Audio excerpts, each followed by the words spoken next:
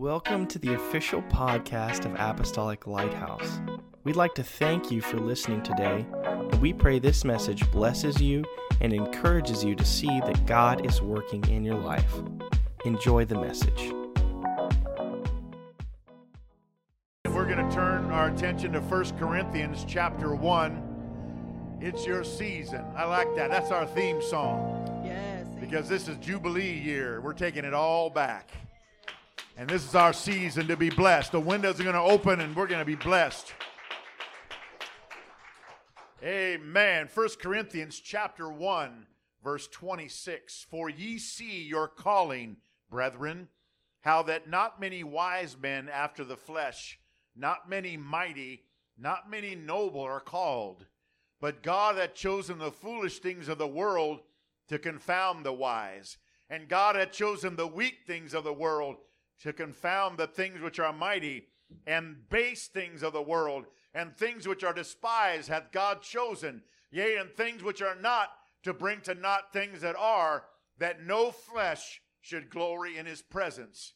Verse 31, that according as it is written, he that glorieth, let him glory in the Lord. And I want to preach on the subject, God is for the underdog. God is for the underdog. Let's praise him one more time. Jesus, thank you, Lord. God, your word is forever settled. Let it be anointed to our hearts and our ears and our minds. In the name of Jesus, we believe you, Lord, and we give you the praise. God bless you. You may be seated. God is for the underdog. You know, an underdog is a predicted loser in a struggle or contest. It's also a victim of injustice or persecution. And you know, generally speaking, I tend to root for, I tend to cheer for, and I tend to take up for the underdog.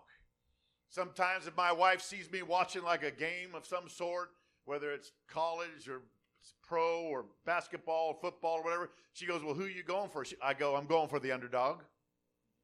Well, why is that? Because I want the top 10 team that they're playing to be beat, and it's an upset, and I love it. It's a great Cinderella story when this team that's maybe only won one game out of 20 games plays the number one team in the country, and they win somehow.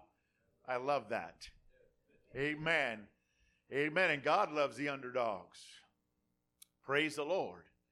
You know, in 1980, the Winter Olympics was in Lake Placid, New York. And the U.S. hockey team played the Soviet Union, and they both got to the semifinal medal round. Now, you have to understand, up until just not too many years ago, the Olympics only allowed amateur sport people to participate. You couldn't be in professional sports.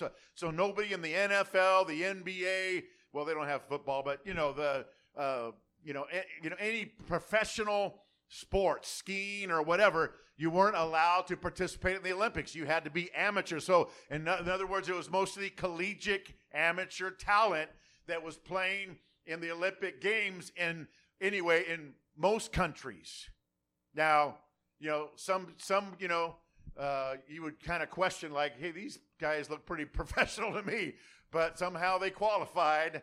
And but anyway, the 1980 Olympics, the U.S. team was made up primarily of amateur players that only had college hockey experience, and it was the youngest hockey team to ever play for the U.S. Olympic team.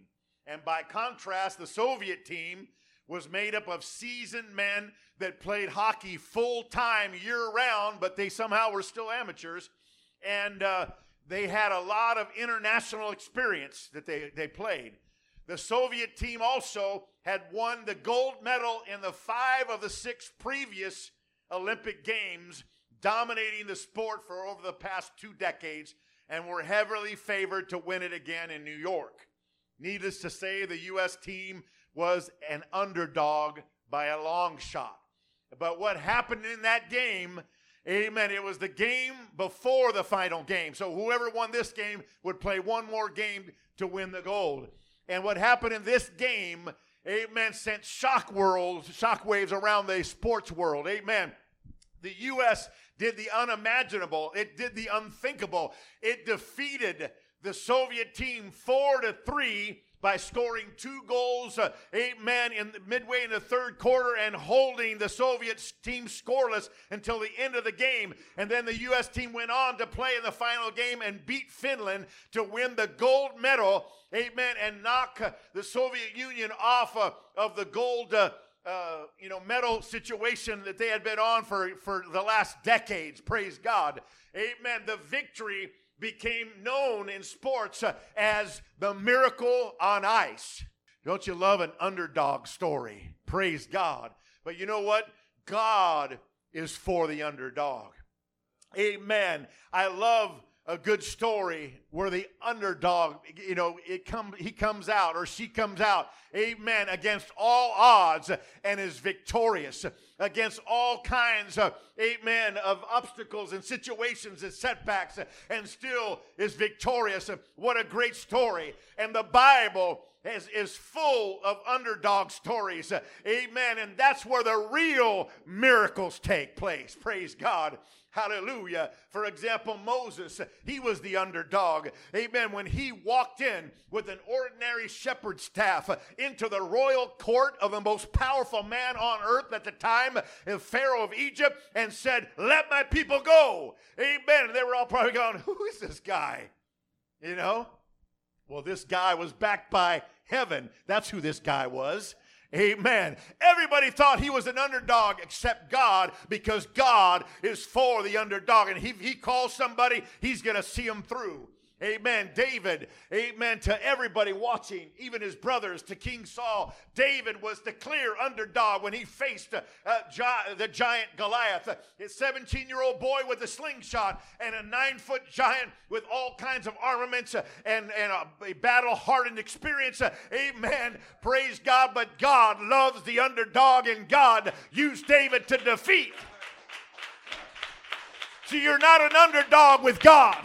When God's on your side, you're not an underdog. Praise God. The world might think so. Everybody else might tell you you're nothing. Amen. But I don't care what they say. Praise God. I'm something when Jesus is on my side and when he's called me. Shadrach, Meshach, and Abednego were the underdogs when they were thrown into the fiery furnace. Praise God for not worshiping that image. Amen. But a fourth man showed up in the fire, and the king said, "It looks like the Son of God's in there with them." Oh, yeah. Praise God. Because when you do what God wants you to do, even in the face of opposition, amen, when you hold your ground and hold your convictions and hold fast your character, praise God, God will honor that, and God will be with you in life's fiery furnace. Woo! Because God is for the underdog. Daniel was the underdog when he was thrown into the lion's den, because the people that were his contemporaries were jealous of him because the king liked him, for he was a wise man. Amen. And so they passed some law with the king. Amen. And Daniel, even knowing the law was passed, saying for 30 days you can't worship any god but the king only, because they worshiped the kings back then. Amen. And Daniel knew that law was passed. And did he give a 30-day break from worshiping and praying to his God? Oh, no, he didn't. I don't care what law you pass, I'm going to still pray. I don't care what law you pass, we're going to still assemble as the church. We're still going to praise God. And he bowed his knee, amen, in his house like he always did, and he prayed to God, and he was thrown into the lion's den, but God was with him, and God shut the mouths of the lions. Amen. God loves, amen, to stand up for the underdog.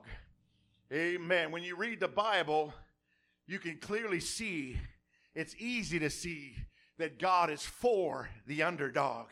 And there are 3 categories of underdogs mentioned over and over again in the Bible. The first one is the poor. The second one is the fatherless. And the third one are orphans. fatherless or orphans, and the third one are widows. Amen. The poor are mentioned 199 times in the Bible. Widows are mentioned 106 times in the Bible. Fatherless or orphans are mentioned 44 times in the Bible. And each time when you read about it, amen, those that took advantage of those three categories of people, those that did them wrong, and those that were hurtful to them, amen, God took care of that situation because God is for those underdogs. And on contrast, those that blessed them, those that remember them, those that helped them out, God would repay and God would bless. Amen. Psalm 68:5 said that God is a father to the fatherless. He's a defender of widows, is God in his holy dwelling. Psalm 140 verse 12, I know that the Lord secures justice for the poor and upholds the cause of the needy. Amen. Those that take advantage or hurt these people have to answer to God. And those that remember and bless these people will be rewarded by God. Amen. And that's where we come in, praise God. For what God is for, we need to be for. And what God is against, we need to be against. And we need to stand our ground in 2024 with our convictions and say, God, we're for what you're for. We love what you love. We want to be what you want us to be. Amen. Psalm 82:3, defend the poor and the fatherless. Do justice to the afflicted and needy. Isaiah 1:17, learn to do right. Seek justice. Defend the oppressed. Take up the cause of the fatherless. Plead the case of the widow. Amen. He's asking us to do that. We need to defend the poor and the fatherless. We need to do justice to the afflicted and the needy. We need to take care of the fatherless and help with the widows anywhere we can. In other words, God, help us to be open, to be used by you in these situations. Amen. Jesus came on the scene, of course, God in human flesh. He was the God of the Old Testament, so he was, amen, still God, amen, that was for the underdog, but he was now walking the earth, and he did everything he could to bless underdogs. Everywhere he went, he blessed underdogs. The woman at the well, amen, this woman that was caught in adultery, he blessed her, amen, forgave her. This other situation or that situation, the lepers, amen, whatever he touched, praise God, he helped and he blessed the underdogs, amen. He was for the underdog. He was for the oppressed, the forgotten, the forsaken, the hopeless, the helpless, the outcast. Amen. That's where Jesus went. And see, the Pharisees, they go, well, he can't be the Messiah because he'd be up here rubbing shoulders with us and doing all the ceremonies and the traditions. And Jesus said, no, I didn't come for that. Praise God. I came to change the program. Hallelujah. I came to fulfill the law. I came to show you what you're really supposed to be doing. You're supposed to be helping the people. Amen. The Bible said he ate with tax collectors and sinners, and the Jewish religious leaders never did that. You see what's so bad about a tax collector? Back then, tax collectors were despised because they usually worked for the Romans, and some of them were even of their own people, but they worked for the Romans. Amen. And they had to shake down the people for the taxes, and it wasn't always a pretty sight. And so for Jesus to eat with tax collectors and Jesus to eat with sinners and people of ill repute or whatever, amen, they just said, well, this guy can't be legitimate. He can't be sent by God. Oh, yes, he is, because God, you didn't read your Bible, Pharisees. The Old Testament said God's for the underdog, and this is God in human flesh, and he's just carrying on the mission. He went where Jewish leaders would not go. He interacted with people that the Jewish leaders didn't have time for. Amen. The lepers, the demon-possessed, and people that had done many things they were ashamed of. But now God was here to help bless them and turn their life around. The Bible said the common people heard him gladly. Those are the underdogs. The Bible said the poor had the gospel preached to them. Those are the underdogs. The Bible said when he spoke in parables, he purposely hid these things from the wise and the learned, and he revealed them even to the little children. Amen. Those are the underdogs. Jesus is for the underdog. Amen. He's the God of second chances. He didn't see people as they were, but he saw, amen, what they could be with his help. Praise God. Then Jesus died, rose again, ascended up into heaven, and sent his Spirit back so that his church could be born. Praise God. And that's where we come in. The church is the body of Christ. Praise God. We are his hands. We are his feet. Amen. He works through his body. He's the head. We're the body. Amen. He works through his body. Amen. To help those that are in need. We are the hands of Jesus. We are the feet of Jesus. We are to go with the gospel. And with the gospel, we go with doing good and blessing and lifting up and helping people. We are to carry out his wishes and his plan by remembering and taking care of the underdogs in this world as much as we can, individually and as a church. Amen. And that's what walking in the Spirit's all about. That's what walking with God is all about. Being sensitive to the leading of the Spirit every day of your life, where God says, hey, talk to that one, and maybe bless that one, and do that for that one. Amen. That's how God is blessing and working through us to help the underdogs. Amen. Galatians 2:10 said, they desired only that we should remember the poor, the very thing which also I was eager to do. Jesus said, remember the poor. James 1:27, a lot of people say this religion, that religion, what's this, what's your religion, this religion, that religion, whatever. Amen. This is what true religion is according to the Bible. James 1:27, pure and undefiled religion before God the Father is this, to care for orphans and widows in their misfortune and to keep oneself unstained by this world. That's what religion is when you boil it all down. Amen. There's an interesting verse in Psalm 138:8. It said, the Lord will perfect that which concerns me. Amen. And that lets me know, first of all, that what I'm concerned about, God's concerned about. Amen. He cares for me, and I talk to him about it, and he's going to perfect it. He's going to help it. He's going to do whatever.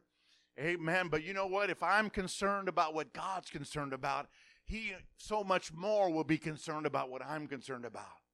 Amen. Praise God. In other words, if you take care of God's business in your life, then he'll take care of your business. Matthew 6:32, for your heavenly Father knows that you need all these things. That's your concern. That's your cares. That's your worries. That's your needs and your wants.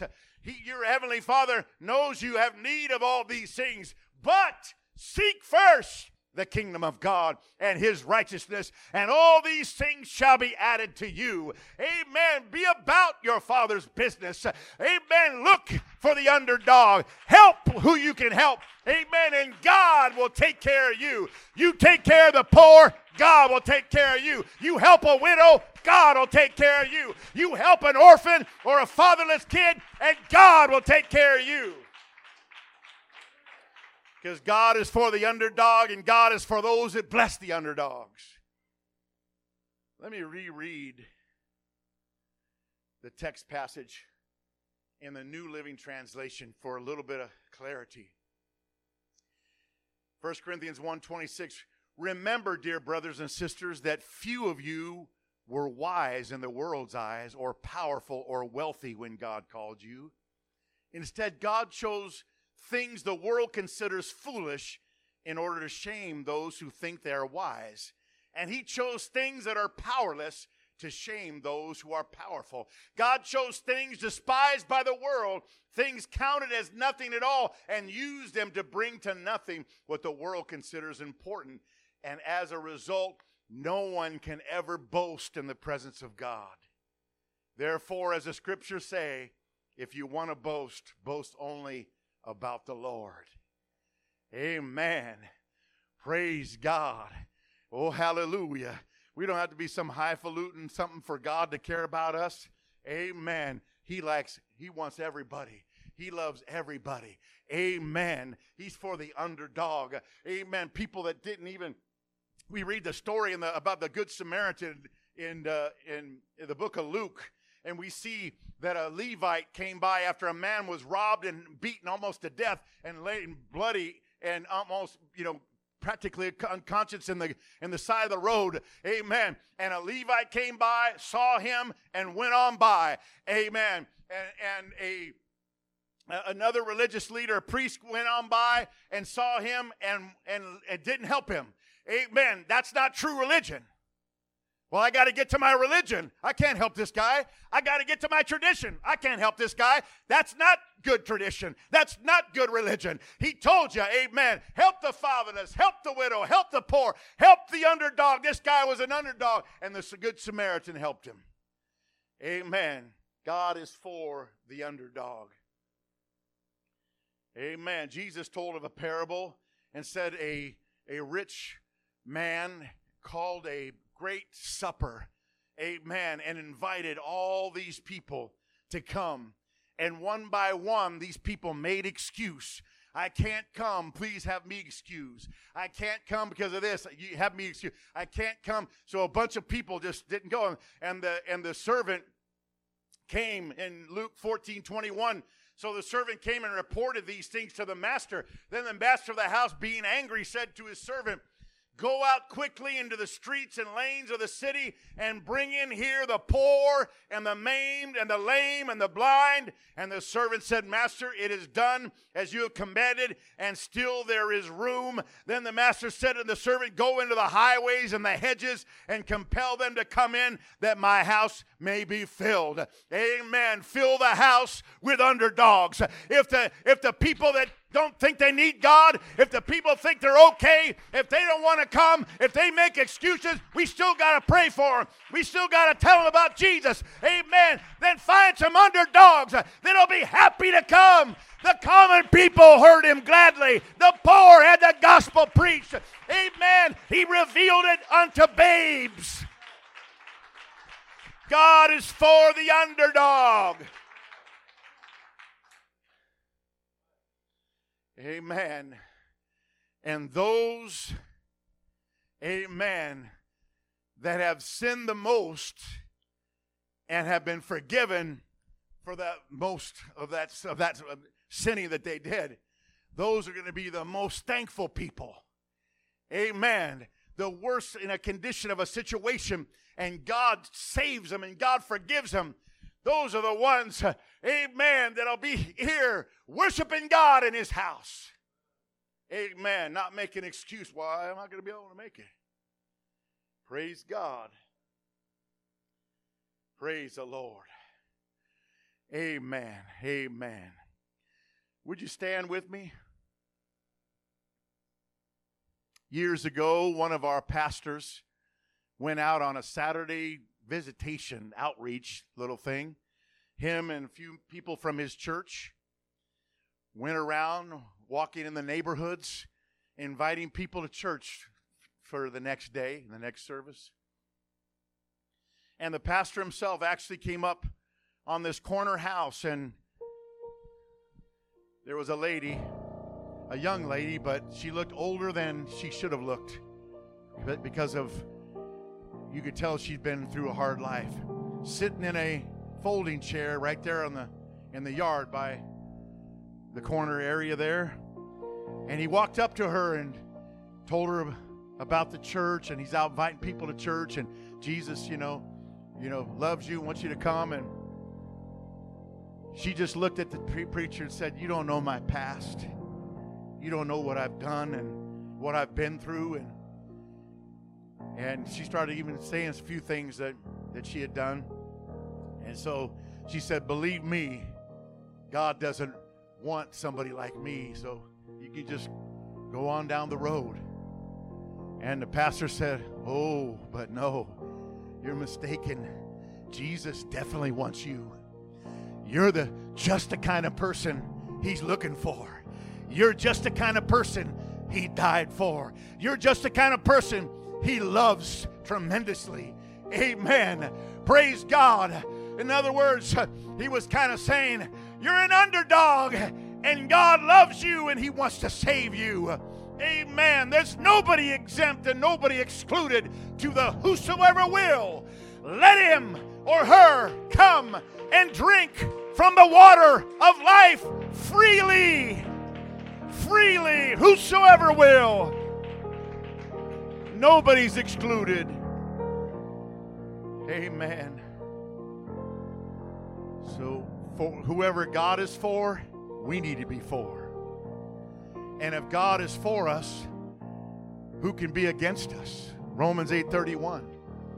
If God's for us, who can be against us? Amen. 1 John 4:4. Greater is He that's in you than he that's in the world. That means God and I make a majority. God and you make a majority. I don't care what one person or a group of people think about somebody and looking at them because of whatever their social status or financial status or whatever culture or whatever, they somehow, wrongly look down at them. Amen. And say that they're lesser or they don't qualify to be a part or whatever. Amen. If God is for us, who cares who's against us? And if God is in us, amen, we have something greater than all the riches of the world. When we have a soul that's been sold out to God, when we have a soul that has the Holy Ghost right in there with it, amen, it's more valuable than all the world. Praise God. And I want to be for the underdog because God's for the underdog. Praise the Lord. Praise the Lord. Amen. What an incredible message. Thank you again for joining us on the podcast, and may God bless you.